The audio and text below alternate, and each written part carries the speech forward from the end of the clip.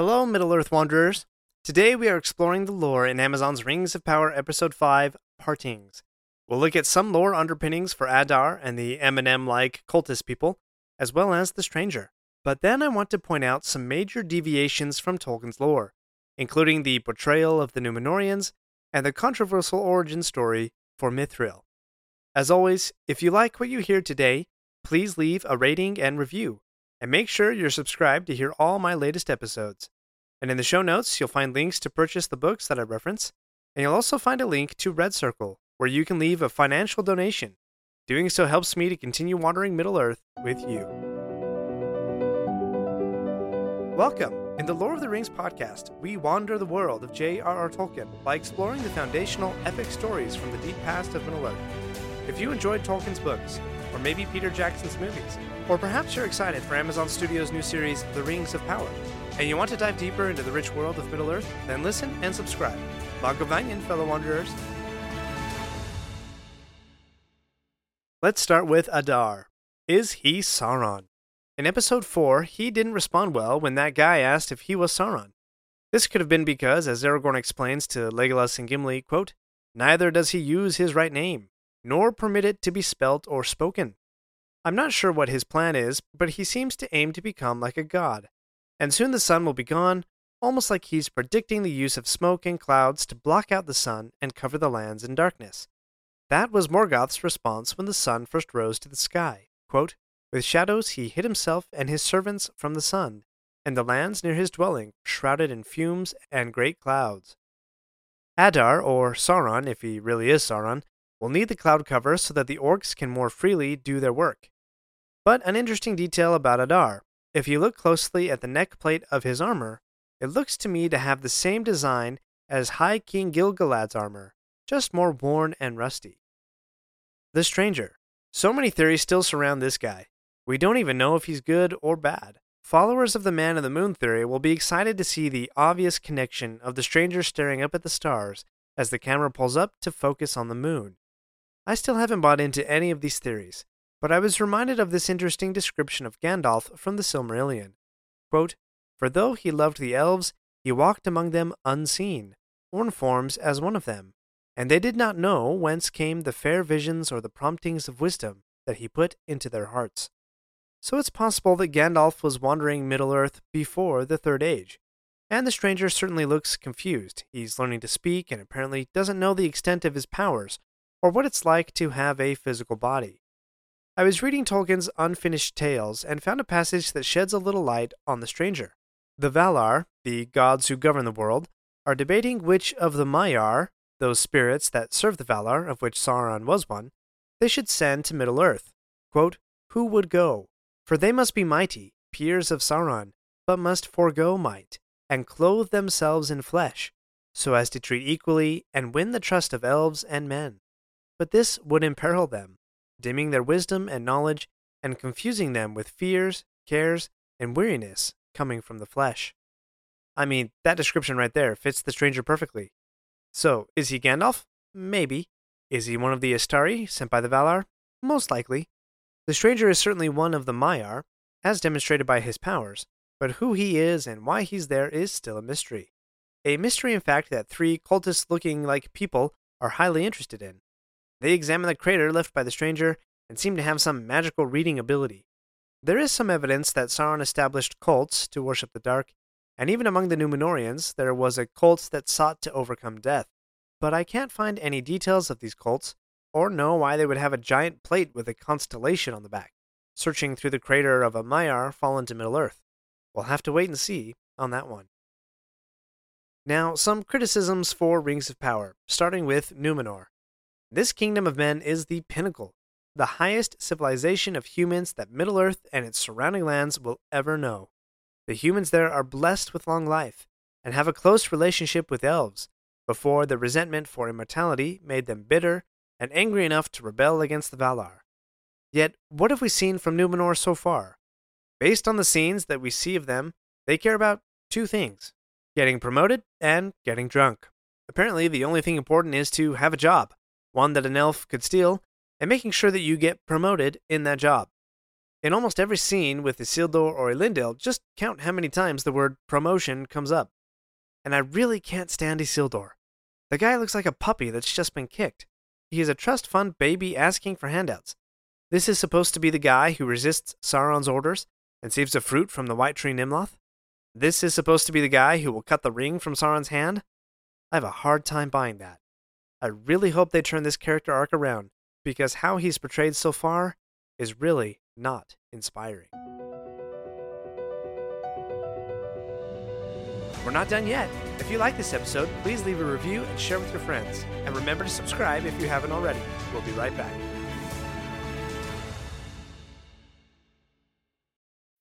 When you need mealtime inspiration, it's worth shopping Kroger, where you'll find over 30,000 mouth-watering choices that excite your inner foodie. And no matter what tasty choice you make, you'll enjoy our everyday low prices, plus extra ways to save, like digital coupons worth over $600 each week. You can also save up to $1 off per gallon at the pump with fuel points. More savings and more inspiring flavors make shopping Kroger worth it every time. Kroger, fresh for everyone. Fuel restrictions apply.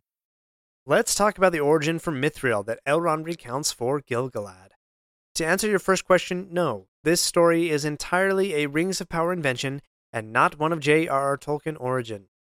Elrond even sets up the tale that way, claiming that it's apocryphal, meaning it's likely not even a true story. This story is among the most controversial lore aspects that Rings of Power has introduced so far, so at least they have the safety valve of, hey, it's apocryphal anyway, right?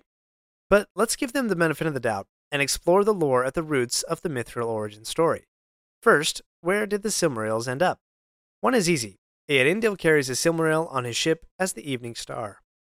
We even see this portrayed in this episode, as we see the giant statue of Eärendil with a shining gem on his brow and a bright star in the distance.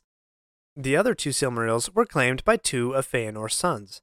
One brother, with a Silmaril burning in his hand, quote, being in anguish and despair, he cast himself into a gaping chasm filled with fire, and so ended, and the Silmaril that he bore was taken into the bosom of the earth.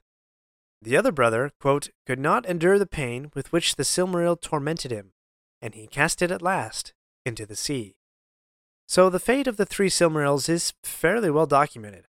Why would one Silmaril be hidden in a tree at the top of the Misty Mountains, leagues and leagues away from where the brothers claimed the Silmarils, and not connected to any of their final resting places?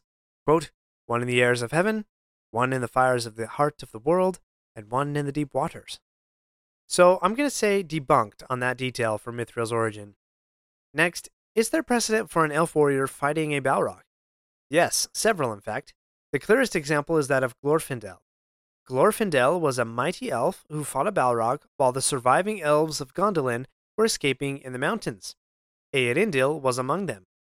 Even though he defeated the Balrog, Glorfindel also died in that battle. We covered his story in episode 30 of this podcast. Now that we've looked at the precedent for the tale, let's explore the controversial complications that this tale introduces. The first problem I see with this tale is that it completely twists one of Tolkien's major themes. That is the nature of good versus evil. Forgive the cross-franchise intrusion, but let me contrast Lord of the Rings with Star Wars for just a minute. In Star Wars, good and evil are two sides that must be balanced. There will always be light and dark, and it's the interplay, the combination of those forces, in which heroes like Anakin, Luke, and Rey rise and fall. This view of good and evil is called dualism. Not so in Tolkien's world. In Tolkien's world, good will always win, and will eventually win in such a way that no more evil will exist. However, to arrive at a world where good wins requires great trial, passing through sorrow, sacrifice, and rising to the challenge that has been placed in front of you. Whether that challenge is that the One Ring could be yours, or the weaknesses of being immortal, or the weariness of being immortal. All things, even the actual physical world, will be marred by evil. But if they persist and rise to the challenge, good will emerge stronger and wiser for having passed through the evil. This theme is not dualism, as seen in Star Wars. So let's return to the apocryphal creation of Mithril. An elven warrior imbibes the tree with his light, and a Balrog fills it with hatred. Add lightning and boom, Mithril! These are symbols of dualism, the combination of good and evil forces. And Gil-galad even described Mithril as, quote, a power as pure and light as good, as strong and unyielding as evil. That sentence right there is just not Tolkien. The idea simply doesn't fit. It breaks the themes of Tolkien. It breaks the rules of the world that he created. For sake of argument, though, let's assume that it doesn't. Let's assume that in Tolkien's world, good and evil can be combined. With that assumption in place, why not use the ring against Sauron?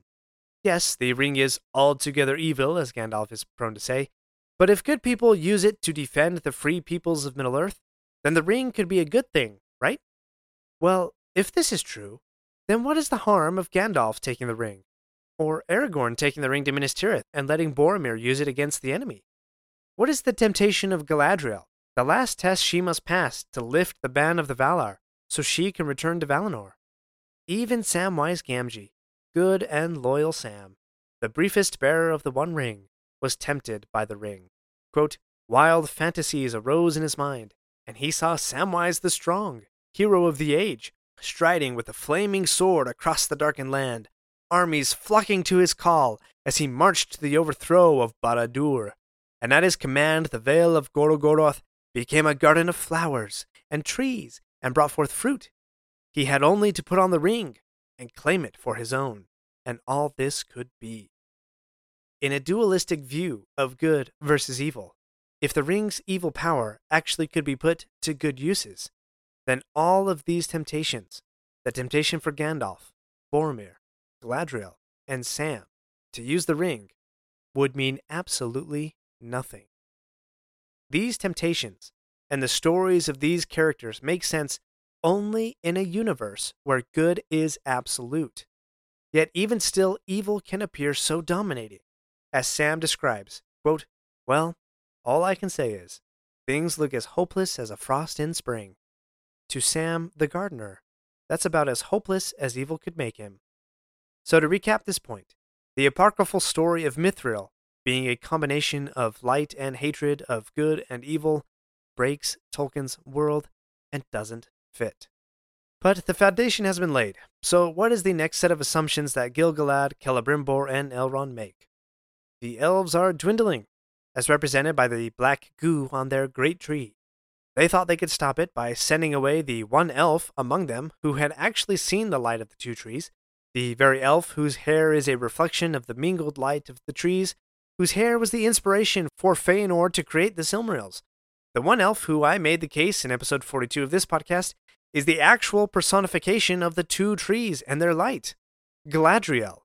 Somehow, by sending her away, the black goo would be reversed. Nope, that didn't work. So on to the next guest. Let's find a secret substance that is supposedly made of combining light and darkness and stirring it with a lightning bolt, somehow acquire vast substances of it, whatever that means, and then somehow transfer the alleged light of the Silmaril in that substance back into the elves to save them from dwindling. Yes, this makes a lot of sense. No way this could not work. I have no words for this. I have really tried to give Rings of Power the benefit of the doubt, up until this point. To be fair, though, it seems we finally know what the central conflict is for the series. It only took 5 episodes to get there. I pose a few questions here. 1. Do the elves in Middle-earth dwindle and fade? One exchange between Galadriel and Frodo would suggest so. When Galadriel explains that if Frodo is successful, then the power of the remaining rings will be diminished, and, quote, we must depart into the west, or dwindle to a rustic folk of dell and cave, slowly to forget and to be forgotten.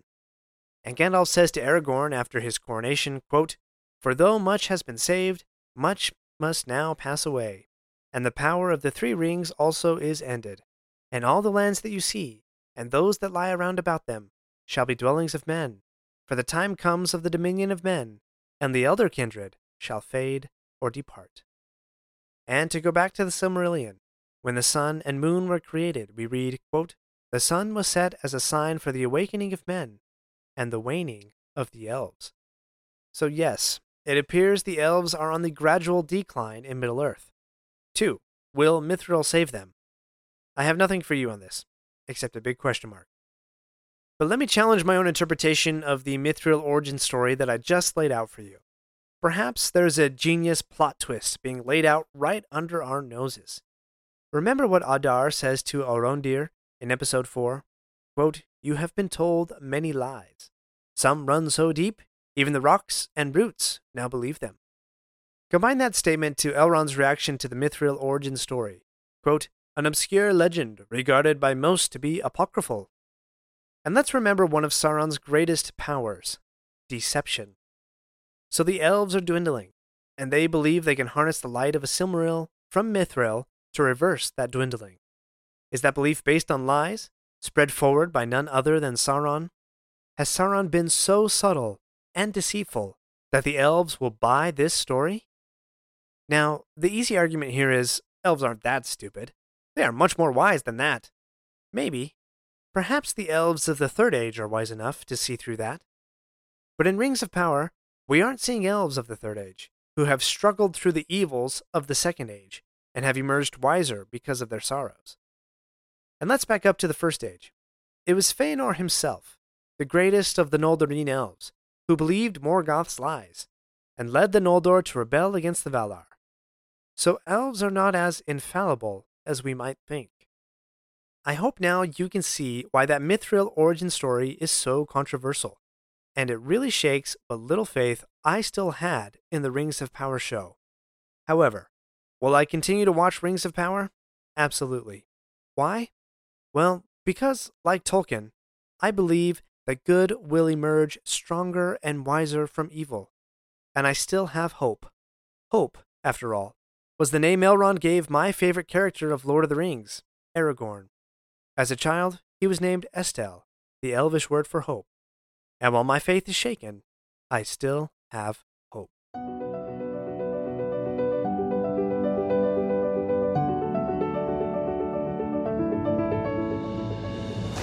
My friends, if you enjoyed this episode, let me know by subscribing, leaving a review, and sharing with your friends. Follow me on Facebook or Instagram at Lore of the Rings Podcast. For feedback on the show, please email me using the link in the show notes. Until next Thursday, remember, not all those who wander are lost. Save big on brunch for mom, all in the Kroger app. Get 16-ounce packs of flavorful Angus 90% lean ground sirloin for $4.99 each with a digital coupon. Then buy 2, get 2 free on 12 packs of delicious Coca-Cola, Pepsi, or 7-Up, all with your card. Shop these deals at your local Kroger, less than 5 miles away. Or tap the screen now to download the Kroger app to save big today. Kroger, fresh for everyone. Prices and product availability subject to change. Restrictions apply. See site for details.